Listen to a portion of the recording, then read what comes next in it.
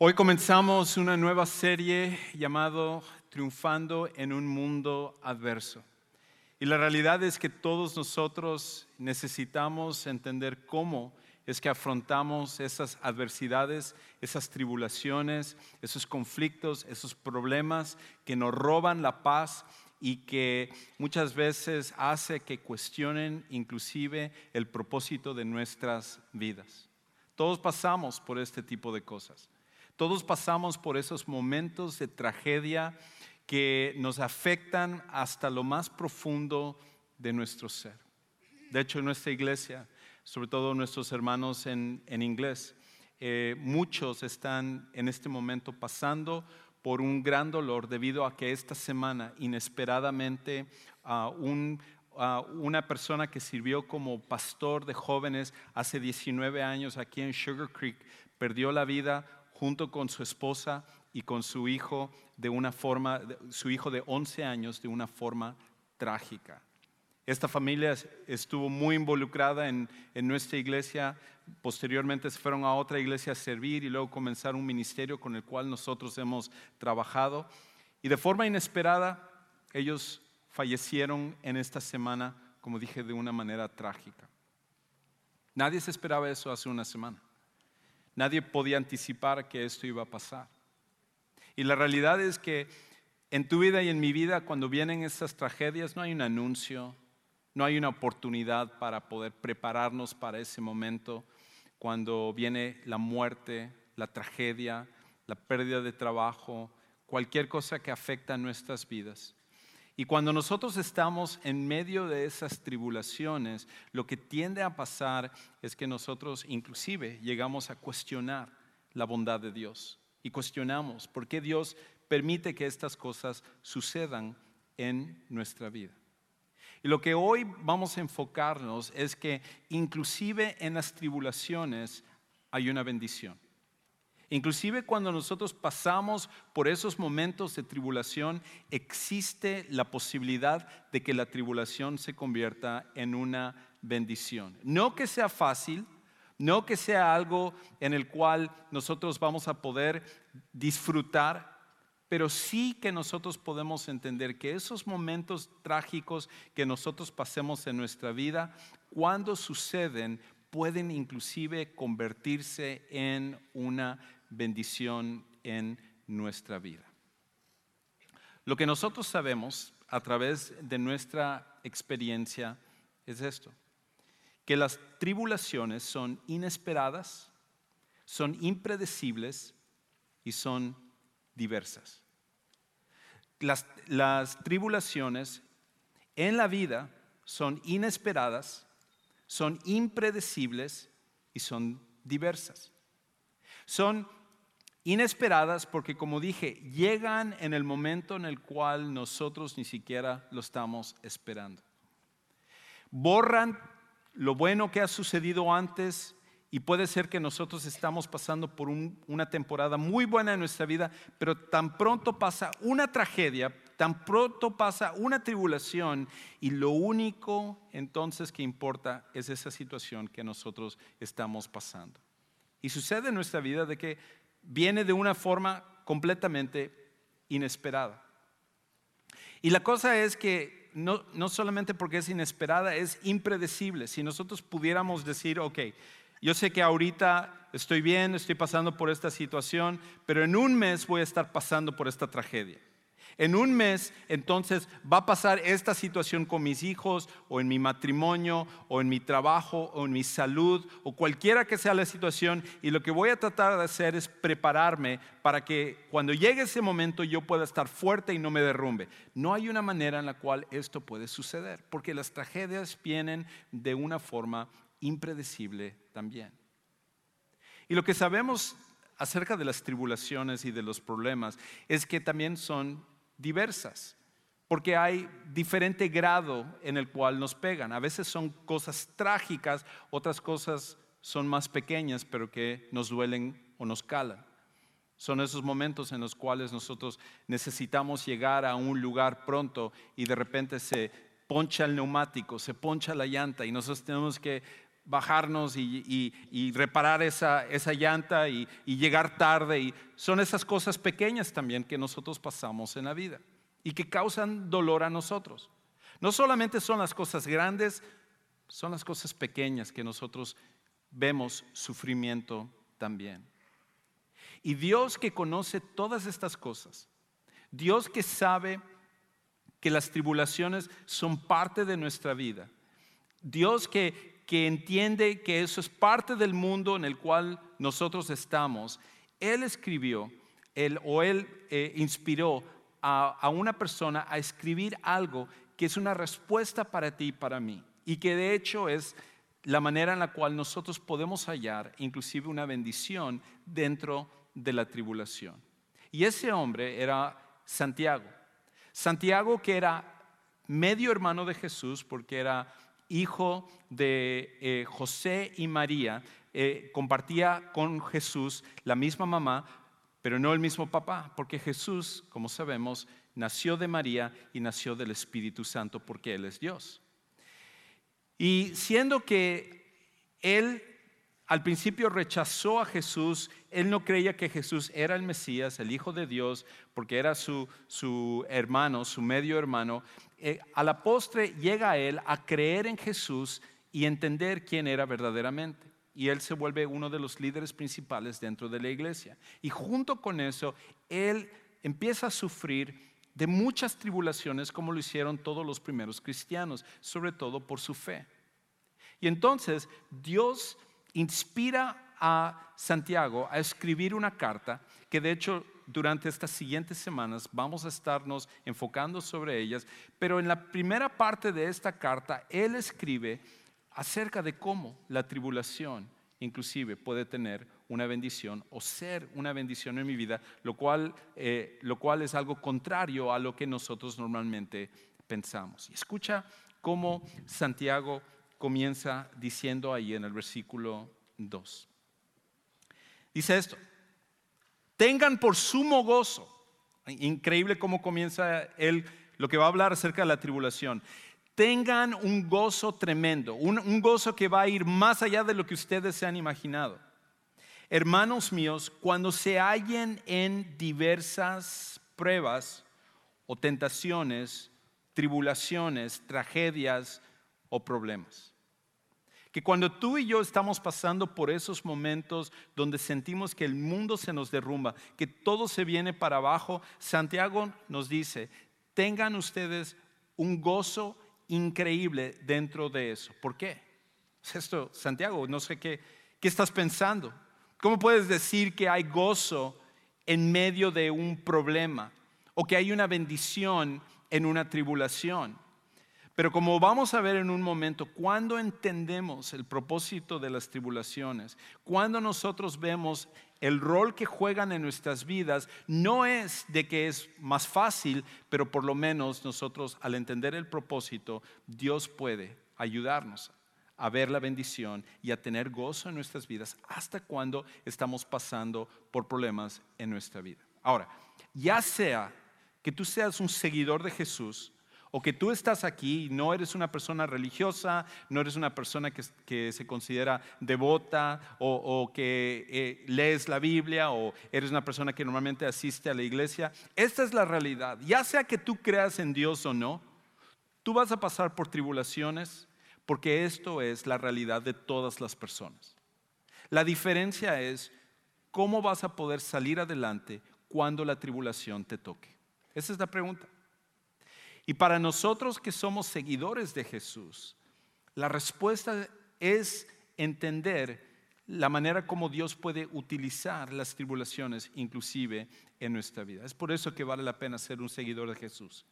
Es por eso que tiene sentido que nosotros podamos refugiarnos en Dios, porque si tú tienes que pasar por una tragedia en tu vida y no hay ni siquiera un propósito con respecto a esa tragedia, entonces no hay manera también que tú al final puedas razonar y puedas justificar el salir adelante.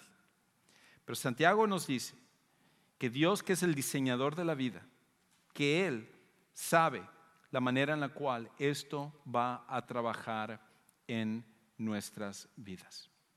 Entonces, Lo que Santiago nos va a ayudar a entender es esto, que no podemos escoger nuestra tribulación, solamente nuestra reacción.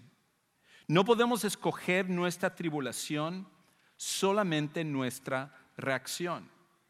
Otra vez, cuando Santiago comienza escribiendo esto, él dice esto: cuando se hallen en diversas pruebas. No si es que se hallan en diversas pruebas, sino que él está dando por sentado que tú y yo vamos a pasar por alguna tragedia, vamos a pasar por un problema, mientras que nosotros estemos de este lado de la eternidad. Las tribulaciones son parte de esta vida. Y él lo que está diciendo es esto: cuando tú estés en tu situación, cuando tú estés pasando por tu problema, quizás en este momento tú no estás pasando por algo, gracias a Dios por eso, pero también los problemas van a venir. Las tribulaciones van a llegar a tu vida. Y cuando llegue ese momento, entonces tú no puedes escoger qué tribulación vas a pasar. Tú no puedes escoger qué tragedia es el que tú vas a pasar o qué problema es al final el que va a entrar a tu vida. No tienes ninguna injerencia, igual que yo, con respecto a los problemas que nosotros vamos a pasar en nuestra vida. Simplemente estas van a llegar.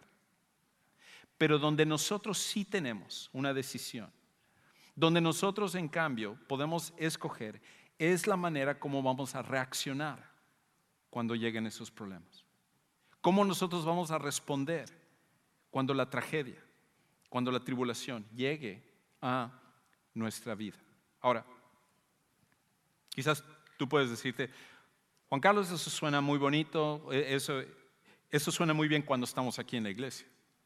Cuando estamos aquí escuchando una predicación o cuando estamos cantando o en una clase aquí, eso suena muy bonito, pero cuando yo estoy en el mundo real, cuando yo estoy allá afuera, y llega esa tribulación, lo que menos estoy pensando es cómo voy a escoger mi reacción. Mi reacción viene de forma natural y yo respondo con desánimo y con tristeza y con desesperación y con depresión y todas estas cosas que vienen a mi vida y que es simplemente una realidad con respecto a enfrentar los problemas. Entonces, ¿cómo dices tú que nosotros podemos escoger la respuesta? ¿Cómo podemos escoger nuestra reacción? Y esto es algo que Santiago va a dar por sentado y él va a explicar un poco más lo que vamos a hacer, pero esto no es algo que simplemente nosotros nos hemos inventado como seguidores de Jesús o en la iglesia. Esto es algo que inclusive otras personas han podido entender, que la manera como reaccionamos al final, la manera como respondemos es nuestra decisión. Inclusive, imagínate en un caso extremo cómo una persona, a pesar de su tragedia, puede escoger la reacción hasta en medio de esos problemas. Un ejemplo de esto es un libro que estaba leyendo precisamente a principio de este año y que se llama El hombre en búsqueda de significado. Y es del doctor Viktor Frankl, que él es un psicólogo judío que fue maestro de la Universidad de Harvard, pero lo más increíble con respecto a este hombre es que él fue de los pocos que sobrevivieron al campo de concentración de Auschwitz. Y Auschwitz es considerado el lugar donde más gente murió por día en cualquier situación humana. Era un lugar horrible, es casi como el infierno en la tierra. Y cuando Viktor Frankl, junto con los demás judíos, fueron tomados durante la Segunda Guerra Mundial y como nosotros sabemos a través de la historia, 6 millones de judíos fueron asesinados durante la Segunda Guerra Mundial. Él, siendo uno de ellos, simplemente por ser judío, fue llevado a este campo de concentración de Auschwitz. Y él cuenta en su libro, de hecho este libro es como la biografía de lo que él tuvo que pasar. Él cuenta de cómo cuando llegó se le quitó absolutamente todo lo que tenía. Que en el momento en el cual él estaba en la fila y que estaba delante de los soldados nazi, ellos estaban revisando todo lo que tenían que quitarse absolutamente todo. Y algunos, por ejemplo, decían, bueno, por lo menos quiero quedarme con mi anillo de casado porque me recuerda a mi esposa y si voy a pasar por esto, tener esto es lo que me va a ayudar. Absolutamente todo tenía que ser quitado. Inclusive si alguno de ellos trataba de esconder un anillo o algo, inmediatamente iban a la cámara de gas, morían. No podían, no tenían absolutamente nada. Él decía, se nos quitó absolutamente todo lo que nosotros teníamos. Fue tan fuerte lo que él estaba pasando que ellos sobrevivían con un pedacito de pan al día y tenían que salir a trabajar todos los días quebrando piedras en medio del frío, sin abrigos, y todos los días ellos se iban consumiendo, se iban adelgazando más y más y más por la falta de comida, por los problemas que tenían de la temperatura y todo lo demás que ellos pasaban, más el maltrato y muchas cosas que él cuenta en el libro. Y él dice, él cuenta en este libro que él escribió, que inclusive llegó a tal punto lo que estaban pasando que cuando las personas morían, en vez de sentir algo por el hecho de que alguien moría, iban inmediatamente para ver si sus zapatos o si su pantalón o si algo de su ropa podía servir para que ellos lo pudieran utilizar. Y Viktor Frankl pasó por tanto de esto que él podía inclusive identificar cuando una persona iba a morir, cuando la persona se había rendido y esa persona iba a morir porque era demasiado lo que ellos estaban pasando. Y luego muchos preguntaron, ¿cómo es que este hombre, en medio de una tragedia, en medio del horror de perder a su papá durante ese campo de concentración, que su mamá fue asesinada, que su esposa fue asesinada, que su hermano fue asesinado y que se le quitó absolutamente todo, ¿cómo podía él seguir adelante en medio de todo eso? Y es aquí donde viene una cita en el libro. Y él dice lo siguiente. Viktor Frankl dice esto. Todo puede ser tomado de un hombre, de un ser humano, excepto una cosa, la última de las libertades humanas. Elegir la actitud de uno en cualquier conjunto de circunstancias, elegir su propio camino. Viktor Frankl entendió esto, que hasta en la peor de las circunstancias, hasta en la peor de las tribulaciones, tú y yo todavía tenemos la oportunidad de elegir cómo vamos a reaccionar. No podemos elegir nuestra tribulación, no podemos elegir la tragedia que vamos a pasar, pero sí podemos elegir la manera en la cual nosotros vamos a reaccionar ante esa tragedia o ante ese problema, por más grave que esto sea. Aquí viene no de un hombre psicólogo que lo escribe desde la universidad, sino que alguien que lo experimentó en carne propia y pudo entender que todavía nosotros podemos escoger qué reacción vamos a tener. Ahora, para nosotros que somos seguidores de Jesús, esto tiene aún más significado. Y la manera en la cual nosotros podemos seguir adelante es cuando entendemos esta verdad, que nuestras tribulaciones en las manos de Dios son oportunidades para ser perfeccionados.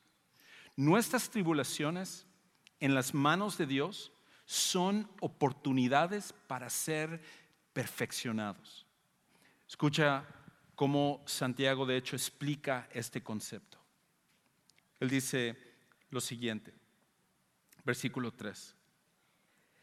Sabiendo que la prueba de su fe produce paciencia o perseverancia, y que la paciencia tenga su perfecto resultado para que sean perfectos y completos sin que nada les falte. En otras palabras, Santiago nos está diciendo esto, que cuando nosotros estamos pasando por una prueba, lo que nosotros necesitamos entender es que lejos de solamente poner nuestra mirada en el problema que nosotros estamos pasando, que es la tendencia que todos tenemos, pasa algo y lo único que podemos pensar es en nuestro problema, en lo que nosotros estamos pasando.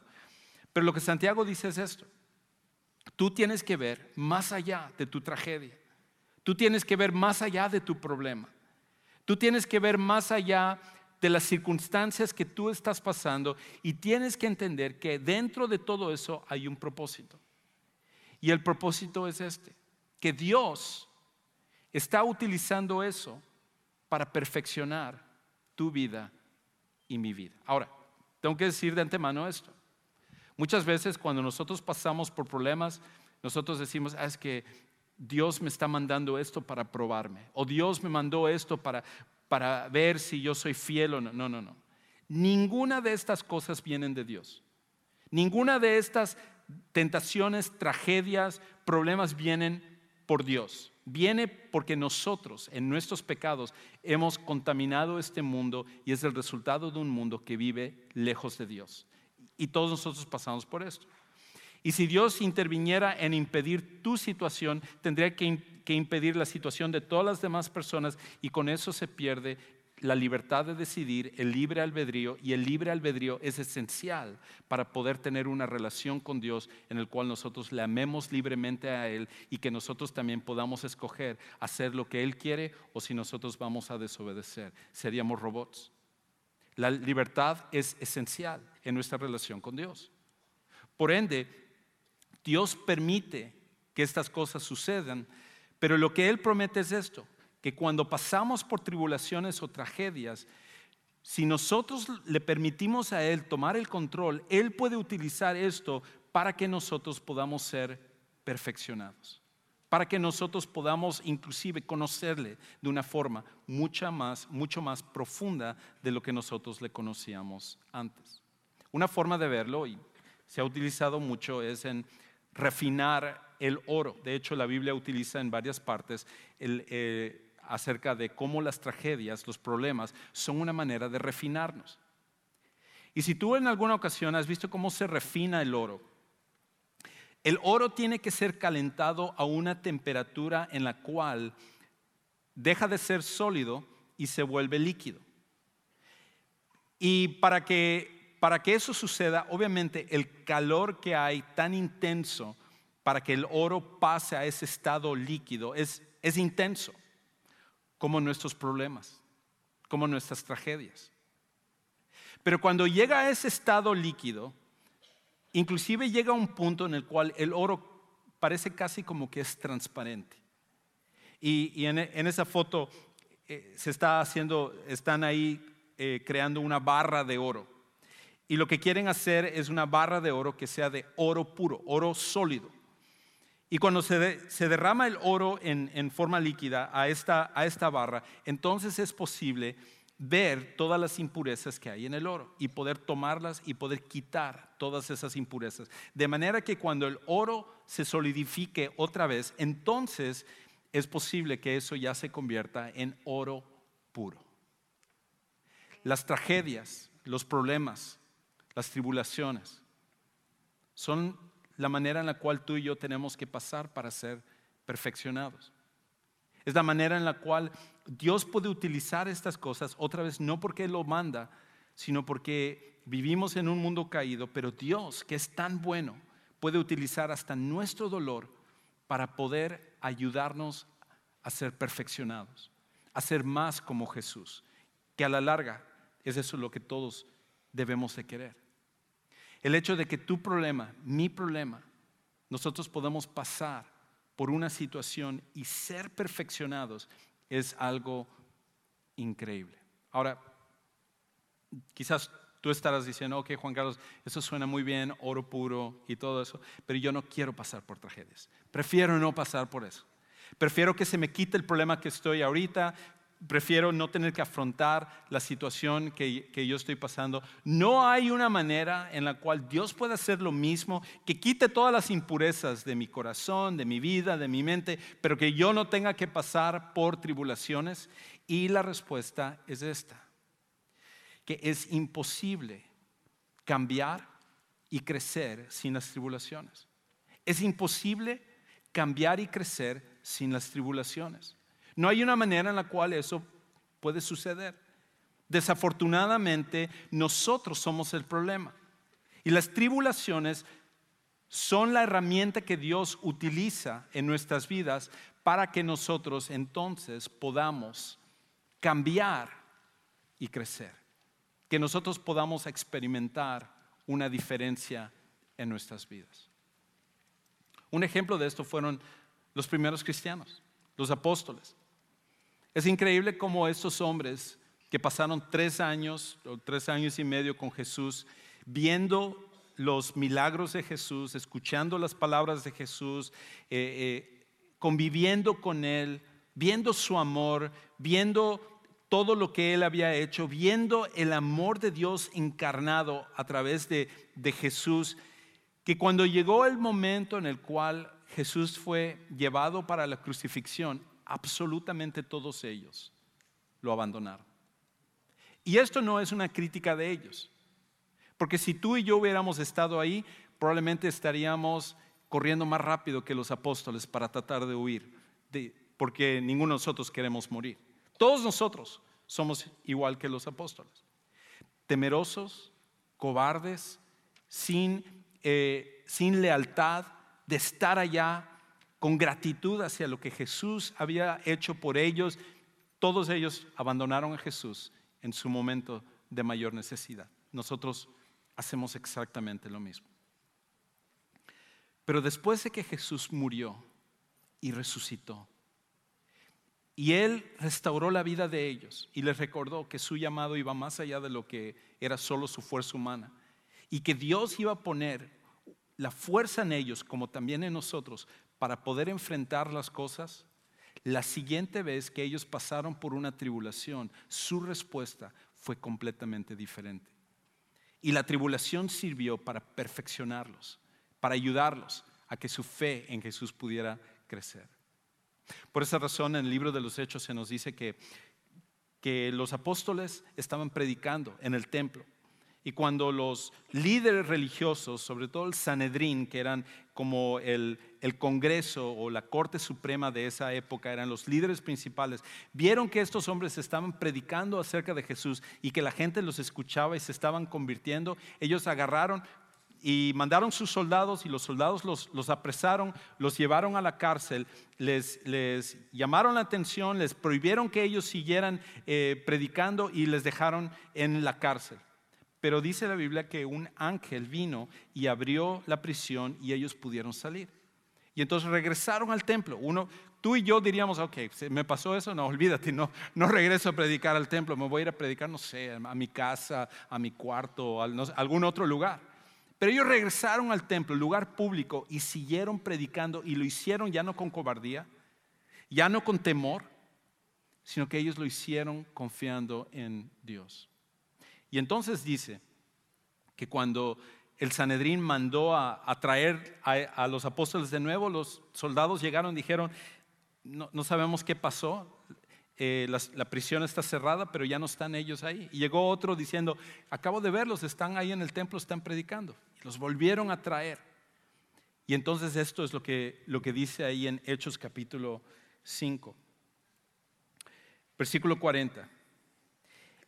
Ellos aceptaron su consejo, esto es de uno de los líderes de ellos que se llamaba Gamaliel, que les decía, déjenlos ir, si esto es de Dios, Dios va a hacer que prospere, si no es de Dios, esto se va a acabar.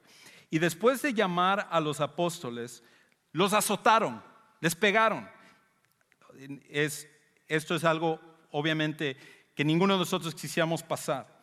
Y les ordenaron que no hablaran más en el nombre de Jesús y les soltaran. Y nosotros diríamos, lección aprendida, no voy a hacer eso, mis folletos evangelísticos y todo, acá están, no quiero volver a meterme en problemas. Tal como nos sucede en nuestras oficinas, en nuestras escuelas, con nuestros amigos, con nuestros vecinos. A la primera que la gente empuja, muchas veces nosotros decimos, ¿para qué me meto en esto? No quiero volver a hacer. Ellos, en cambio, fueron azotados. Y se les prohibió y se les dijo, se les amenazó. Si ustedes vuelven a hacer esto, van a entrar a la cárcel y van a terminar muriendo también como Jesús. Y esta es la reacción de ellos. Versículo 41. Los apóstoles pues salieron de la presencia del concilio del Sanedrín regocijándose de que hubieran sido considerados dignos de sufrir afrenta por su nombre. Y todos los días en el templo y en casa no cesaban de enseñar y proclamar el evangelio, las buenas nuevas de Jesús, como el Cristo, el Mesías.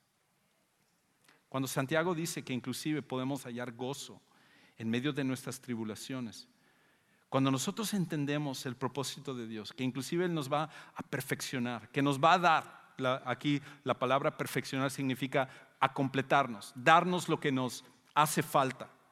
Si es valor lo que nos hace falta, Él nos lo va a dar, pero tenemos que pasar por tribulación. Si es paciencia lo que nosotros necesitamos, Él nos lo va a dar, pero tenemos que pasar por tribulación. Cualquiera que sea lo que nos falte a nosotros, la tribulación es la manera como abrimos nuestro corazón para que Dios entonces pueda completarnos con lo que nosotros necesitamos. Y tú dirás, bueno, Juan Carlos, suena muy bien, los apóstoles, qué bueno, pero yo no soy un apóstol. Yo no tengo la super fe de ellos, aunque tengo que decir, ellos eran hombres comunes y corrientes como lo somos nosotros. Pero ellos creían en un Dios extraordinario como nosotros lo tenemos y que Él hizo en ellos lo que ellos no podían hacer solos. Hace varios años, me acuerdo, llegó una señora a verme un día porque alguien de nuestra iglesia le había hablado acerca de venir a tomar consejería, y cuando ella vino, ella venía de un matrimonio en el que había estado casada por años, tenían hijos juntos, y de repente el esposo le anunció a ella de que tenía otra mujer y que la dejaba por completo. Y la dejó de la noche a la mañana.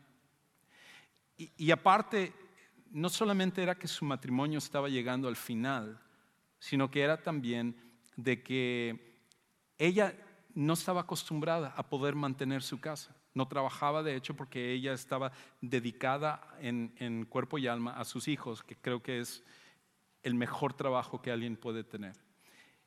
Y en medio de eso, su esposo era el que se encargaba de pagar las cuentas, era el que se encargaba del cuidado de los vehículos, era el que se encargaba de todas las cosas, mantenimiento de la casa, todo. Ella no sabía hacer ninguna de esas cosas. Y me acuerdo que mientras ella estaba en mi oficina, sentada, y ella me estaba contando esto, ella estaba sollozando, casi no podía entender algunas de las cosas que decía, de las lágrimas y el dolor que ella estaba pasando. Y ella me decía, ¿qué es lo que yo voy a hacer ahora?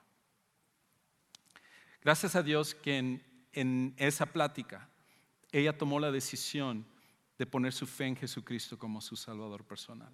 Y quisiera decir, sus problemas acabaron de la noche a la mañana, pero no fue así. Fue algo difícil. Y luego ella regresaba a verme y platicamos, y ella se conectó a la iglesia y empezó a asistir a la iglesia, y ella venía y lloraba y me decía de sus problemas, pero a medida que iba pasando el tiempo empecé a ver un cambio en ella. Ya frecuentaba menos el tener que venir a verme, y ella estaba involucrada en la iglesia, estaba conectada a una clase, tenía un grupo de personas, y cada vez la veía más fuerte, y empezó a hacer cosas que ella jamás se podía imaginar. Ella me decía, mi esposo era mi mundo y todo mi mundo se vino para abajo, pero ahora ella seguía adelante en la crianza de sus hijos, en poder mantener su casa. Llegó a un estado tan fuerte que Dios permitió que ella pudiera seguir adelante. Su historia es increíble porque a la postre su esposo viene a los pies de Cristo y ese matrimonio vuelve a ser restaurado, se vuelven a casar, y fue algo increíble lo que Dios hizo. Y ella aprendió en ese proceso de que Dios era suficiente y que podía darle lo que a ella le faltaba. Antes de que pasara esto, ella tenía esa debilidad con respecto a su vida, pero después Dios le mostró que Él es el en el que, cuando confiamos en Él, no importa lo que pasemos, nunca nos va a abandonar. Pero la tribulación tuvo que pasar para que eso fuera revelado y para que ella pudiera hallar ese crecimiento.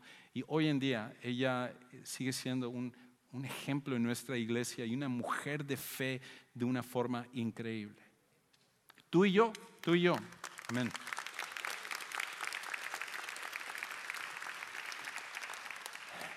Tú y yo tenemos que pasar por tragedias, tenemos que pasar por tribulaciones. Es parte de esta vida, pero esas tribulaciones o esas tragedias no tienen que desperdiciarse, sino que pueden ser oportunidades para que podamos cambiar y podamos crecer, y que Dios empiece a hacer en nuestras vidas lo que nos falta, pero las tribulaciones son necesarias para ello. Entonces, déjeme terminar con esto. ¿Cómo respondemos a las tribulaciones? ¿Cuál debe ser nuestra respuesta cuando pasamos por una tribulación? Y quiero sugerirte 3 cosas que tú y yo necesitamos recordar. De que si hoy tú te vas y te olvidas de todo esto, mi oración es de que Dios pueda ayudarte cuando tú pases por tu tragedia, y lo vas a pasar. Cuando tú pases por tu problema o tu tribulación, que tú puedas recordar esto y que tú puedas confiar en Dios y seguir estos pasos que Dios va a utilizar para tu vida. Lo primero que nosotros necesitamos hacer es esto. Recuerda que todos tenemos que pasar por la tribulación en la vida. Recuerda que todos tenemos que pasar por la tribulación en la vida. Si tú eres alguien que tiene tiempo viniendo a la iglesia, o eres una persona que fielmente lee su Biblia, o eres una persona que ha sido un seguidor de Jesús desde que tú eres pequeño, a veces nosotros pensamos equivocadamente que estamos exentos de pasar por las tragedias porque Dios es nuestro protector, y sin duda alguna que es nuestro protector. Pero no importa qué tan espiritual seas o no espiritual, que creas en Dios o no creas en Dios, todos nosotros vamos a pasar por tribulaciones en nuestra vida. Y cuando venga, que esto no te sorprenda, que esto no parezca como que es algo que salió de la nada, sino que es parte de esta vida. Que tú y yo podamos recordar que esto es parte de pasar esta vida. Lo segundo es esto. Ábrete al crecimiento que Dios desea traerte. Que la tribulación, en medio de tu dolor, en medio de lo que tú estás pasando, que tú tomes esta decisión. Ábrete al crecimiento que Dios quiere traerte. Hay gozo en este sentido, y un gozo que vas a experimentar mayor de lo que has experimentado antes, porque cuando pase esto, cuando tú puedas voltear hacia atrás y ver el proceso tan difícil que pasaste, tú vas a poder gozarte y decir, wow, Dios hizo algo en mí que yo ni siquiera me esperaba. Yo jamás hubiera podido pensar que podría llegar a este punto, o tener esta clase de fe, o que yo pudiera tener esta paz en medio de estos problemas, o que yo pudiera responder de esta manera. Cualquiera que sea lo que tú estás pasando, abre tu corazón al crecimiento que Dios quiere traer en tu vida. Y lo último es esto, de que tú y yo necesitamos confiar que Dios tiene un propósito. Confía en que Dios tiene un propósito y que tu dolor no es en balde. Confía en que Dios tiene un propósito y que tu dolor no es en balde. Por eso regreso a la idea de que si tú no eres un seguidor de Jesús, entonces, ¿cómo puedes ser consolado en medio de tu tragedia, en medio de tu problema? Pero si tú eres un seguidor de Jesús, cualquier cosa que tú pases no es por accidente, no es por casualidad, sino que hasta dentro de eso tu dolor, cuando tú confías en Dios, no va a ser en balde. Es por eso que una de las historias más famosas de toda la Biblia sucedió con un joven que se llamaba José, que injustamente fue vendido por sus hermanos para ser un esclavo, que fue acusado falsamente de estar con la esposa de su amo sin que él lo hubiera hecho, de estar encarcelado, de pasar por una serie de tragedias donde él ni siquiera pudo terminar de ver a su mamá, separado de su padre y pasando por un sinfín de cosas, y que Dios utilizó todas estas cosas que él pasó para elevarlo a ser el segundo más importante de Egipto después del faraón. Y cuando finalmente en la historia él se vuelve a reunir con sus hermanos que lo habían traicionado y que habían hecho todas estas cosas, Dios los vuelve a reunir, y cuando el padre de José muere hacia el final de su vida, los hermanos de José están diciéndose entre ellos, yo creo que ahora sí nos va a castigar por todo lo que le hicimos cuando él era un adolescente y la manera como lo maltratamos. Entonces vamos a decirle que nuestro papá le mandó a decir antes de que muriera que no nos castigue. Y cuando ellos van y enfrentan a José pensando que José se iba a vengar de ellos, las palabras de José son increíbles. En Génesis 50:20 dice esto: Ustedes pensaron hacerme mal, pero Dios lo cambió en bien para que sucediera como vemos hoy y se preservara la vida de mucha gente. José entendía este principio. Su dolor, su tragedia, no fue en balde. Dios tenía un propósito. Y tu dolor, tu problema, tu tragedia, no es en balde. Dios tiene un propósito en eso también. Para algunos de los que están aquí, el comenzar a enfrentar sus tribulaciones y sus problemas con certeza, con paz, con gozo, comienza con conocer al príncipe de paz, a la fuente del gozo verdadera que es Jesús. Jesucristo, entendiendo nuestro dolor, se compadeció de nosotros a pesar de que nosotros no lo merecemos por ser pecadores. Y Jesús no pudo quedarse en el cielo, sino que Él bajó de su trono enviado por el Padre y vino y se encarnó para ser parte de nuestro dolor y nuestras tragedias y sufrir como nosotros lo sufrimos. Pero a diferencia de nosotros, Él era justo, era inocente, era santo y era Dios. Y Él voluntariamente murió en una cruz entregando su vida para que tú y yo podamos entonces tener la esperanza de que nuestra vida pueda cambiar. Y cuando Él resucitó, mostró que Él tiene el poder para cambiar nuestras vidas cuando ponemos nuestra fe en Él. Quizás para ti, tú has puesto tu fe en religión, en tus obras, en lo que tú puedes hacer, en tu talento, cualquiera de esas cosas. Pero esta es la realidad, que tarde o temprano eso se va a acabar. Pero cuando tú vienes a Jesús, Jesús es la fuente inagotable para lo que tú y yo podemos pasar. Y quizás en esta tarde, esta es la oportunidad para que tú pongas tu fe en Jesús como tu Salvador personal. Mientras este canto es entonado, ¿por qué no tomas la decisión de venir a aceptar a Jesús como tu Salvador personal? No importa si otros lo hacen, no lo hacen, lo que otros piensen, no lo piensen. Dios te trajo aquí para un propósito. Y el propósito es que tú vengas a conocer a su Hijo Jesús como tu Salvador personal. Yo quiero ayudarte a tomar ese paso. Voy a estar allá abajo, hacia tu izquierda, esperándote. Me encantaría que tú pases y el día de hoy ayudarte a que tomes esta decisión trascendental para tu vida. ¿Por qué no nos ponemos de pie mientras cantamos? Sal de tu lugar y ven a tomar la mejor decisión de tu vida.